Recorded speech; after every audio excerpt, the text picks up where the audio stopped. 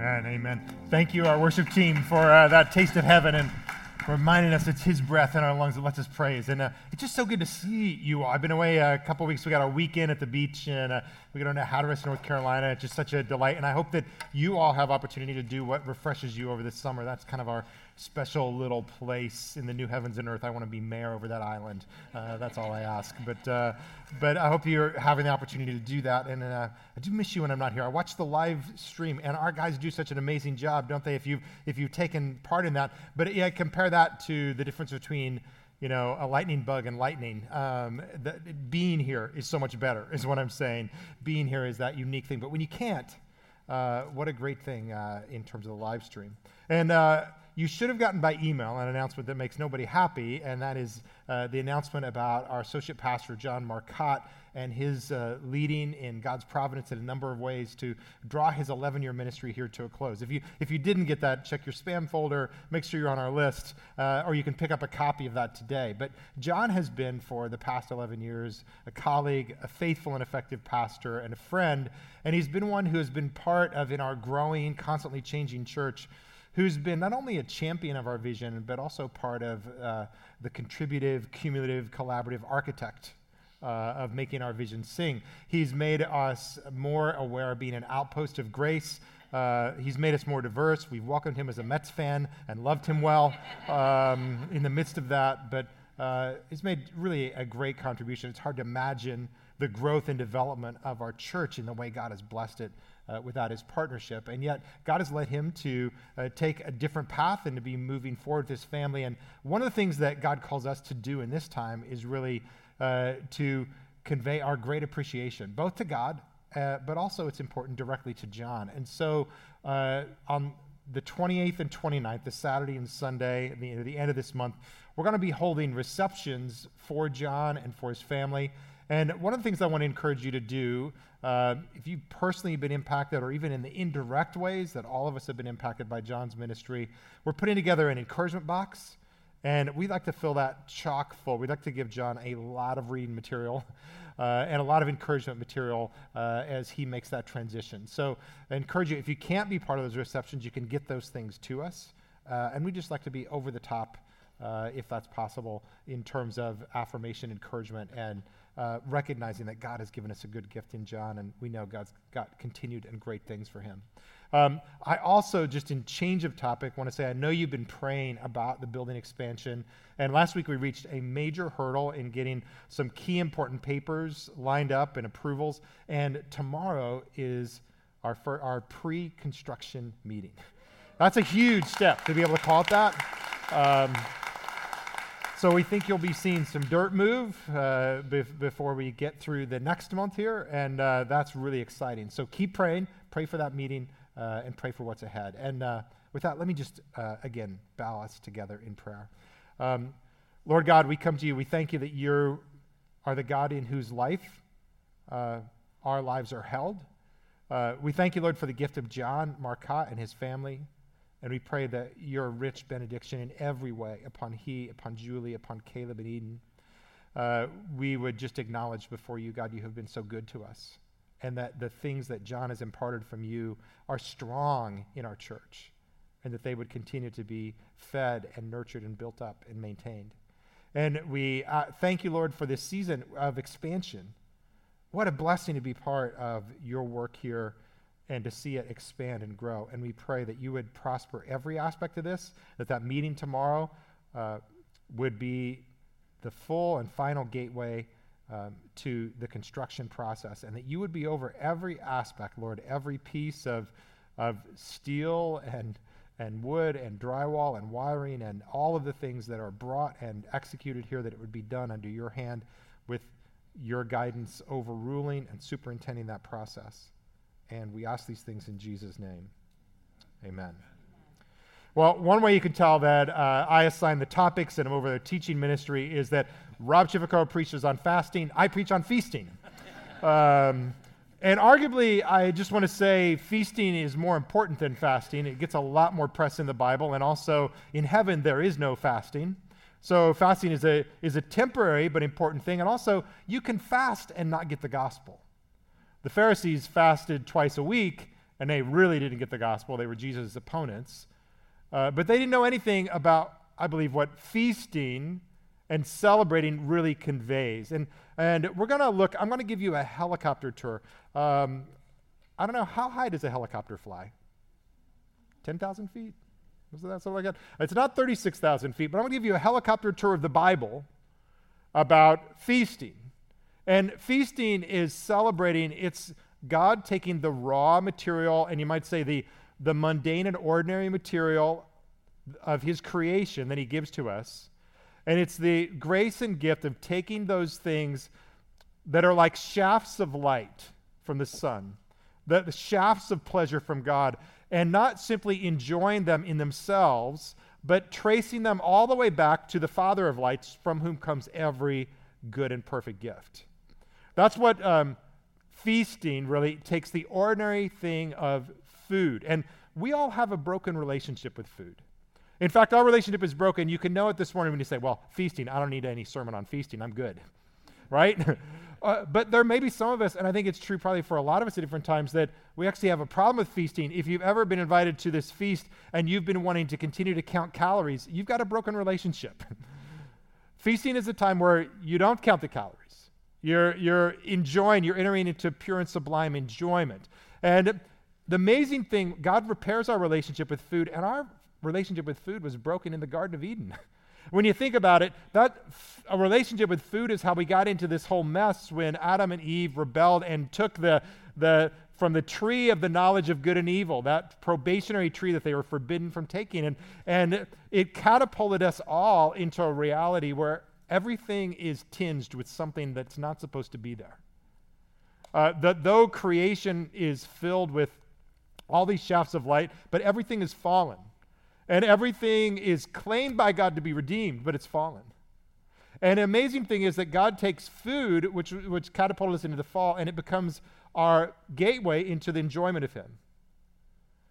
When you think about it, on Emmaus Road, after the resurrection, Jesus took a 7-mile walk with the disciples, and they were treated to the greatest sermon perhaps ever from the Old Testament. Jesus took the law, the prophets, and the Psalms, and he showed them that it was all about him. And they said our hearts were burning within us, but they still didn't recognize him. And do you know when was it in Luke 24 that they were able to recognize that it was Jesus speaking to them? It was when Jesus took the bread and broke it, and he was recognized and made known. How great is our God that he takes food, the instrument of our downfall, and makes it the passageway to restored relationship with him. And so I want to look again at this helicopter tour of the Bible. We're not going to go deep into any one passage, but by the cumulative effect of this, I want you to go deep into what it means in God's sight to feast. And the first place is in Leviticus 23. In this place, God commands Moses, and he says, speak to the people of Israel, say to them, these are the appointed feast of the Lord. And the chapter lists 7 feasts. And he says, you shall proclaim them as holy convocations. You cannot feast alone. This is not someone binge eating a half-gallon of ice cream on their couch watching Netflix in a fit of depression. This is a holy convocation. It is abundance with a convocation of us drawn together. And he appoints 7 feasts. 7 feasts that were to be a repeated way of drawing God's people together. And chronologically, they were everything from the Passover, the Feast of Unleavened Bread, the First Fruits, the Feast of Weeks, which we get our Feast of Pentecost, celebration of the Holy Spirit there, the Feast of Trumpets, the Day of Atonement, the Feast of Booths, and they celebrated every new moon with a feast. And God was commanding these feasts to be communal and to also be commemorative. Every feast was communal, bringing God's people together, and every feast was to commemorate some great redemptive act that God accomplished. And what this tells us, and really this is the main thrust and the point of this, is that celebration is the way of our God. Celebration is the way of Christ. And he wants us to be a people who have this zest for life, but who find the pleasures of life connect us with the God who is the author of those pleasures. And here's what this reality communicates to us. every single one of us, you and I, we're nurtured not simply as ephemeral spirits, but we are body, soul, and spirit. And when we are spiritually down, you can't just dissect our spirit from our body and somehow encourage our spirit. With the body and the spirit, they coalesce together. And one is impacted and the other is also impacted. And God knew this. He designed us this way as his image bearers. And so when he wants to encourage us, the enjoyment of food is part of that process. And the infusion of joy into our life is something God set up with these feasts. And food is more than fuel for our bodies to keep going, but it actually is a spiritual means of encouragement.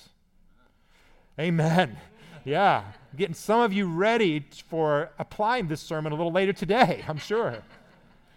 And so I want to show you next an interesting text in Deuteronomy 12. This is a text about the sacrifices that were bought with their tithes and were part of their tithes and offerings.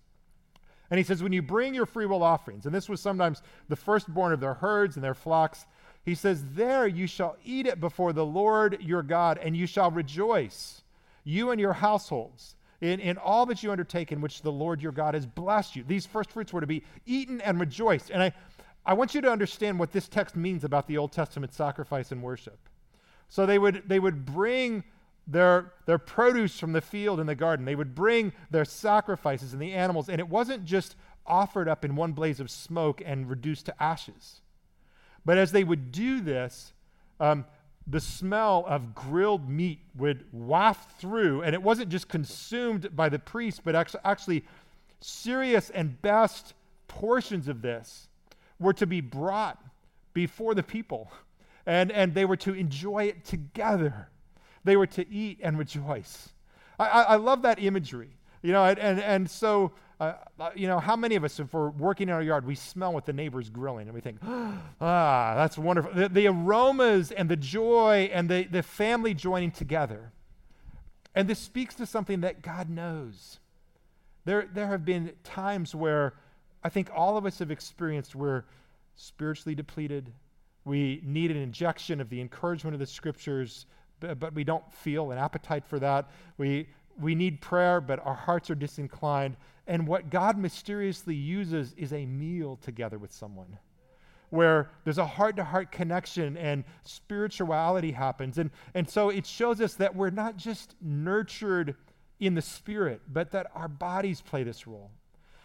Jesus did not say that we are not ever nurtured by bread. He says we do not live by bread alone and by the word of God, but bread is not just fuel to keep us going. In other words, I saw a press release of these hardworking tech people in California, and they were boasting that they had devised some form of protein intake that they could just take, and they could avoid ever eating.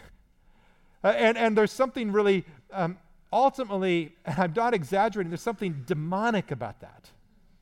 In 1 Timothy 4, it says that those who deny foods and the pleasures of this life and marriage and sexual connection within the covenant of marriage between a man and a woman, that he says they teach doctrines of demons. And then he says in 1 Timothy 4, verse 6 and 7, he says, for everything created by God is good if it is received with thanksgiving and sanctified by the word of God. And so the goodness of creation and our connection to it, and again, our connection is broken, and that's one of the ways that both fasting and feasting play a role. Fasting is the giving up of food, a meal, or maybe it's even just certain types of food, like a Daniel fast, giving up meat for a season or whatever, to use that time of preparation to seek God. And that breaks the stranglehold, the idolatry of food. But also the ability to feast would break this kind of sense of repression or restrictiveness.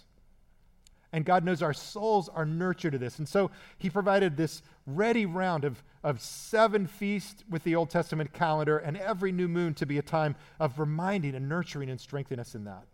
What a delightful command. And all these feasts ultimately point to the Lord's Supper, which is really, you could say, the Lord's Supper, which we'll celebrate next week, is really simply the rehearsal dinner for the wedding supper of the Lamb.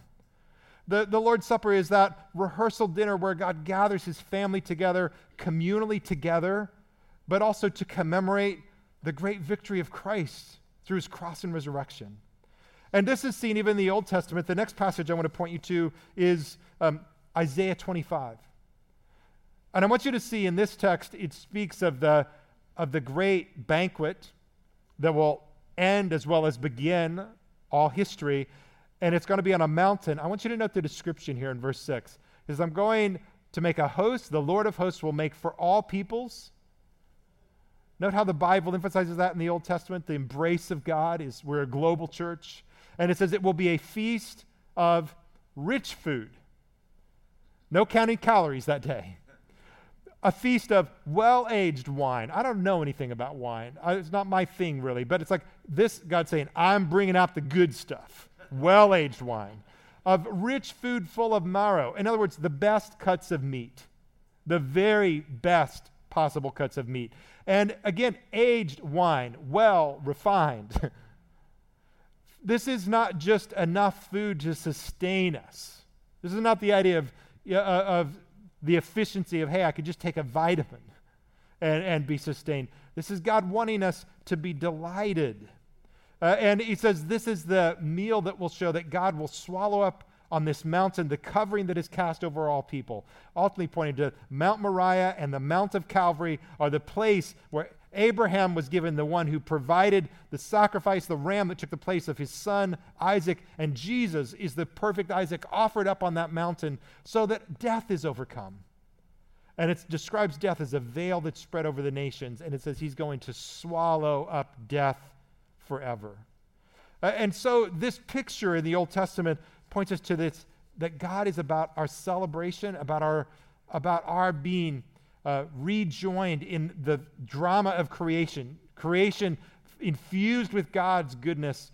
Yes, now it's fallen, but it still points us back to the God who infused it with his goodness and is going to break all of the stranglehold of sin over it.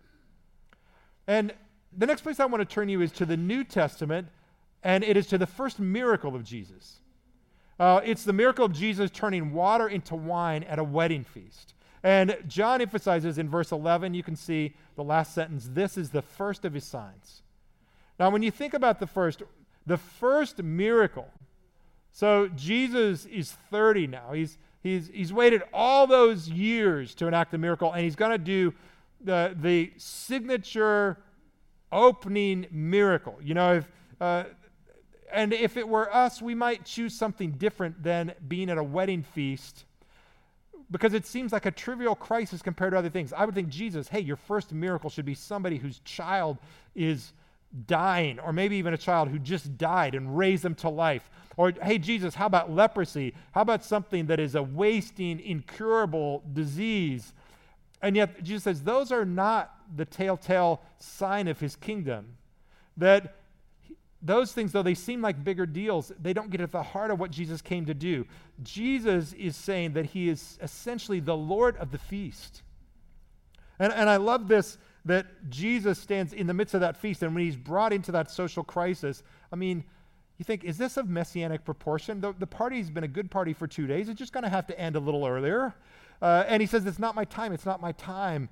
Really, always in John pointing to Jesus' time of the cross. And he is persuaded finally because it says he manifested his glory, the glory of the one who ushers us into the feast of God.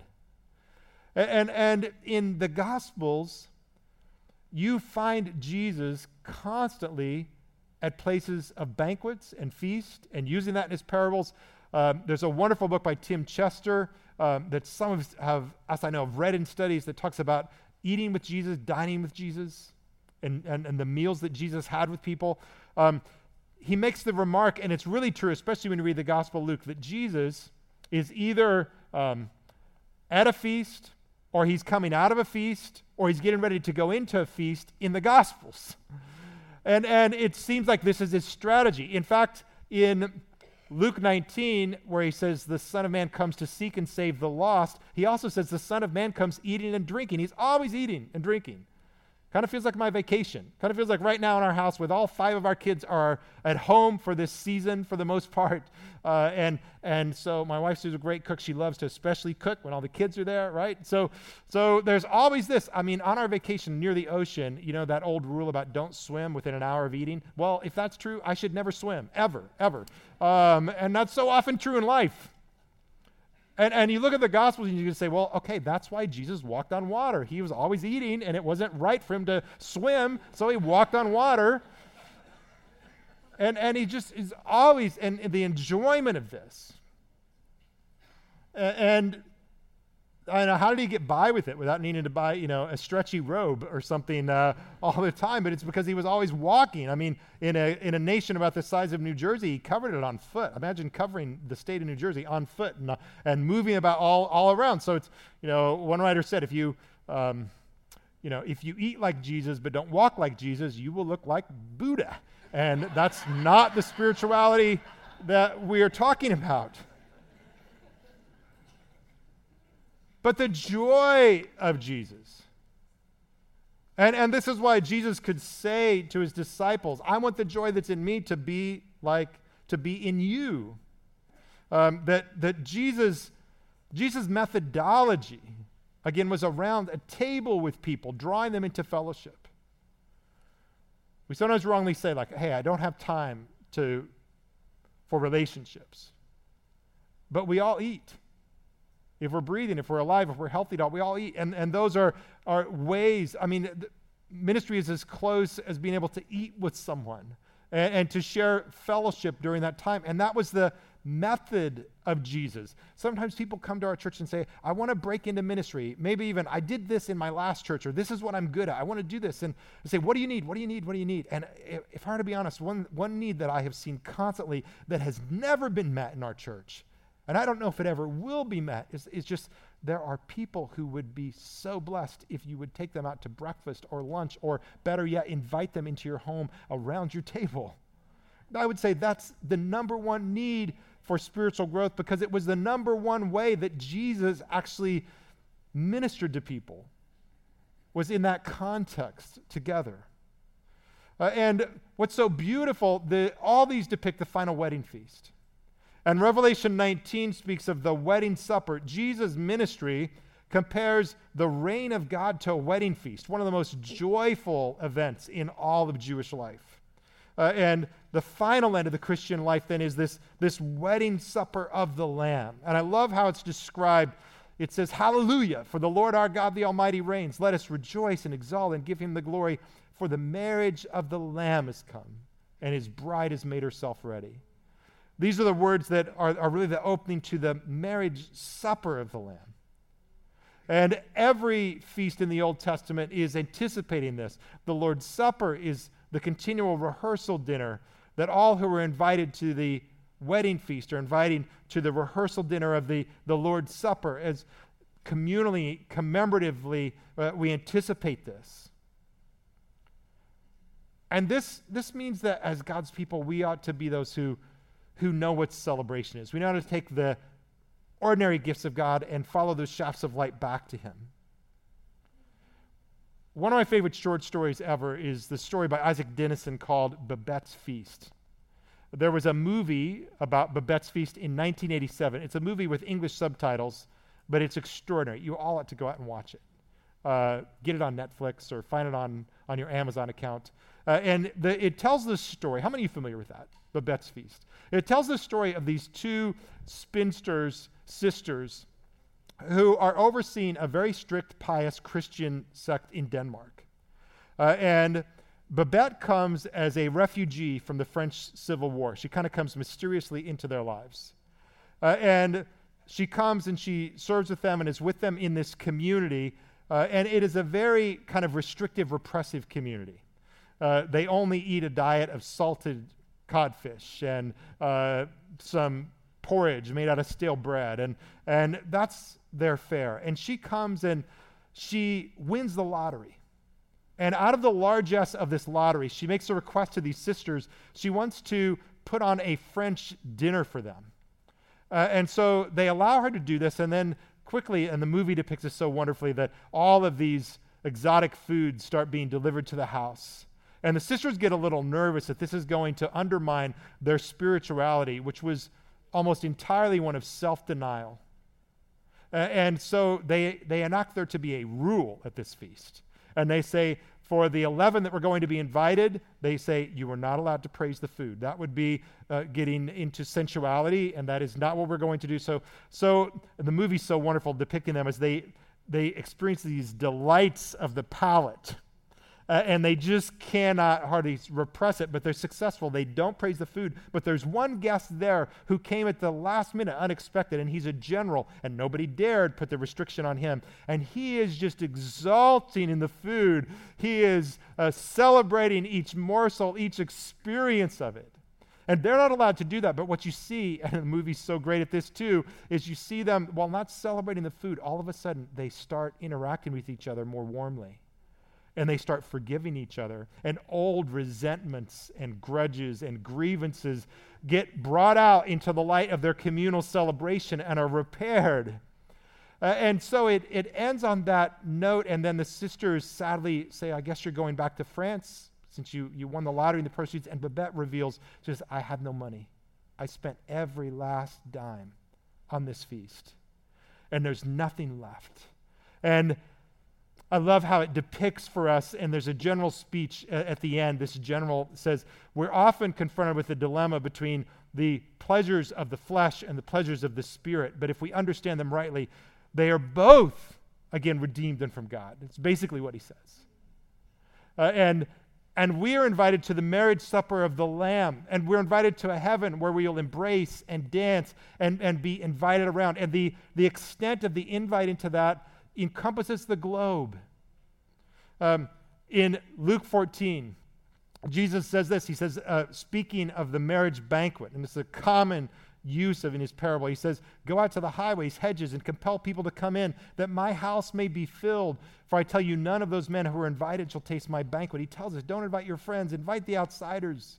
Don't invite people who see the world the same way you do. Invite someone who sees it different and enter into their world and embrace them. This is the heart of God. And what this means for us is not only should we live this way and increase the margins of our hearts as God has moved it. Our God is not a narrow God. He's not a narrow nationalistic God. His heart embraces and overflows for the whole planet. But we also should realize that includes us. We are the furthest hedges and highways. I don't think they could have ever imagined us being brought in. And that's who we are. And we're invited in. And in Matthew chapter 8, Jesus describes eternity this way. He says, many will come from east and west. In other words, encircle the globe. And they will recline at the table with Abraham, Isaac, and Jacob. Let this settle for once and all. We're going to not only know each other in heaven, we're going to know people we haven't known before, and we're going to know ourselves better than we ever knew ourselves. And we're going to be ushered into a joy by which we could never imagine how good this is. We certainly could never afford it, but we can't imagine it. And it says reclining at the table in the kingdom of heaven, and he uses this image of a banquet. And it's paid for. Jesus gave everything he had to bring us into a mission into this. And I want to say this means that for us, if we apply this, one of your assignments today is go enjoy something good in creation. And don't just enjoy it for itself, but trace the shaft of light all the way back to God and somehow say, isn't God good to give us this? Isn't it good that God didn't make everything taste like cardboard or unsweetened oatmeal? He could have and still nurtured us. But he not only made those taste, I'm in my backyard and I'm picking red raspberries and black raspberries and yellow raspberries. They're all incredibly delicious and different. But God also made corresponding taste buds in my mouth to be able to pick up the differences. And God made these colors sow seed in the summertime, and he also gave me rods and cones in the back of my eyes so that I can see those colors. And he makes audible sounds, and he also enables my ears and the inner ear to be able to pick up the different timbre and tones of all of those sounds. How good is God to give us this? We ought to be people, and if you are a believer in Christ and people don't look at you and say, there's a person who loves life. If you're not a person that people say, I may not get their faith, I may not understand the exclusive fixation they have on Jesus, but man, they're fun to party with. To walk through a woods or a nature center with them, and man, they're just exalting it. To enjoy a fine meal, to go and hear the best of music, man, I want to be with them. I want to hang out with them. That's the calling card of Jesus. If that isn't true, if we don't have that zest for life, that is a category of becoming like Jesus. That ability to enjoy and have a zest for life. But I want to say this in closing is, this is just the foretaste of joy that will be ours forever. And if you are a believer, here's what's true for you. If you love Jesus and know you're loved by him, then God wants us to know that joy is at the center of our life and our experience, not the circumference, not an evanescence thing that comes and goes, but joy is the centerpiece of our life, because we will do this and enjoy Christ for all eternity. There will be no times of deprivation. There will be no times of dealing with conflict. There will be no people who don't like us. There will be no things that we want to do but can't afford to do. God has pleasure for us beyond our mind-blowing ability to conceive of this. And if you are a believer, yes, we live in a world fraught and sown in with all kinds of suffering. And as a believer, sometimes we will be called to actually get in the very center of that. But that can never define us. The center of us is joy, which gives us the strength to get into those hard places. And sometimes suffering will come into our life like an ambush, and it will rock us and reduce us, and we'll need other people to lift us up and carry us, because the suffering is so overwhelming we can hardly walk through it. But when we're going through that, we know this suffering will not stand. And what will come is an immovable joy. Because if you are a believer in Jesus Christ, those sufferings and difficulties and tensions in this life that are ever present are the closest that hell's flames will ever get to us. If you know Christ, this world's existence is the closest hell will ever come to us. And so, if you're not a believer, please know, if you're saying, I'm not going to surrender my life to Jesus because I want to have more fun, that just is a non sequitur, nonsense way of looking at what Jesus offers. Jesus is the one in whose hands are every pleasure. Satan never created a pleasure. He can't do it. He can only warp the pleasures that God has sown into the planet. It's ridiculous to say, I'm not going to be a believer because I want to have more fun, because there are pleasures forever and they exist. Psalm 16 says, only in God's right hand is found pleasure. Pleasure that you will never regret the morning after. That is where pleasure is to be found. So if you're a believer, the suffering of this world, that's the closest hell will be allowed to be felt by you. But if you're not yet a believer, I want to say this: these shafts of pleasure, which are all invitations to know this God who is filled with such splendor, this world and its fleeting pleasures. And if you're a non-believer, it's not that joy is the center of your life, but suffering is really the center of your life. If you're not a believer, suffering is coming, and more suffering that will overwhelm us. I mean, all of us face the reality, but you have to face the reality without knowing Christ and an eternal hope that death really becomes the center. And I'm not being morbid. The reality is, in this life, either death will take us out prematurely and we'll feel like, oh, wow, I was taken really young, or you'll live to a very old age and you'll see everybody else that you love taken out. I'm not being morbid about this. This is the way it goes. And if you don't have the hope of eternity and of Jesus Christ, then suffering is at the center. And the best you can do is kind of like a trapeze artist, look for some little shaft of light and happiness and grab onto it for a season, and then it's gone, and try to grab onto the next and grab onto the next and grab onto the next, with mounting sorrow coming again and again and again. If you are not a believer, sadly, this world is the closest you will ever get to heaven. And this is not heaven. This is not the promised end. This is not the thing that God has prepared for us, that staggers our imaginations, that eye has not seen and ear has not heard, and neither has it entered into the heart of man. But God has revealed to us, the verse goes on, God has revealed to us by his Spirit what waits for us. And Jesus, his desire for each one on the planet, from the highways and byways, from the east and the west, is for this wedding banquet that he has paid the complete price for. that he has spilled his blood on the way to Calvary, and that he longs. He says, I long to eat this supper. I long to drink that cup. I long for the new heavens and new earth. And the delay is simply that more people on the planet would RSVP, their acceptance of the invite and their acknowledgement that the splendors we see sown into this fallen world are the splendors that God is going to bring to full flower and fruition for all eternity without cessation. That's the restlessness in the heart of God is until that experience rests upon all of those who are his family. He longs for that homecoming and feasting, taking the ordinary things, going back and tracing them back to the one who has given those ordinary pleasures is the means God has for us to do it. Let's pray together. Father, thank you for this vision. Thank you that for each one of us who know you, the best is yet to come. And thank you that we can plant ourselves in the midst of these joys, whatever sorrows we're experiencing. However real, Lord, we don't take suffering in an unserious way or an uncompassionate way, but Lord, you love us to call us to lift our eyes. And so we pray that we would be a people who have that zest for life and who also point others to the source of all pleasure. We ask this, and that you would use this closing song, Lord, to invite us and to show us the freeness and wideness and wildness of the offer we have through Christ. In his name we pray. Amen.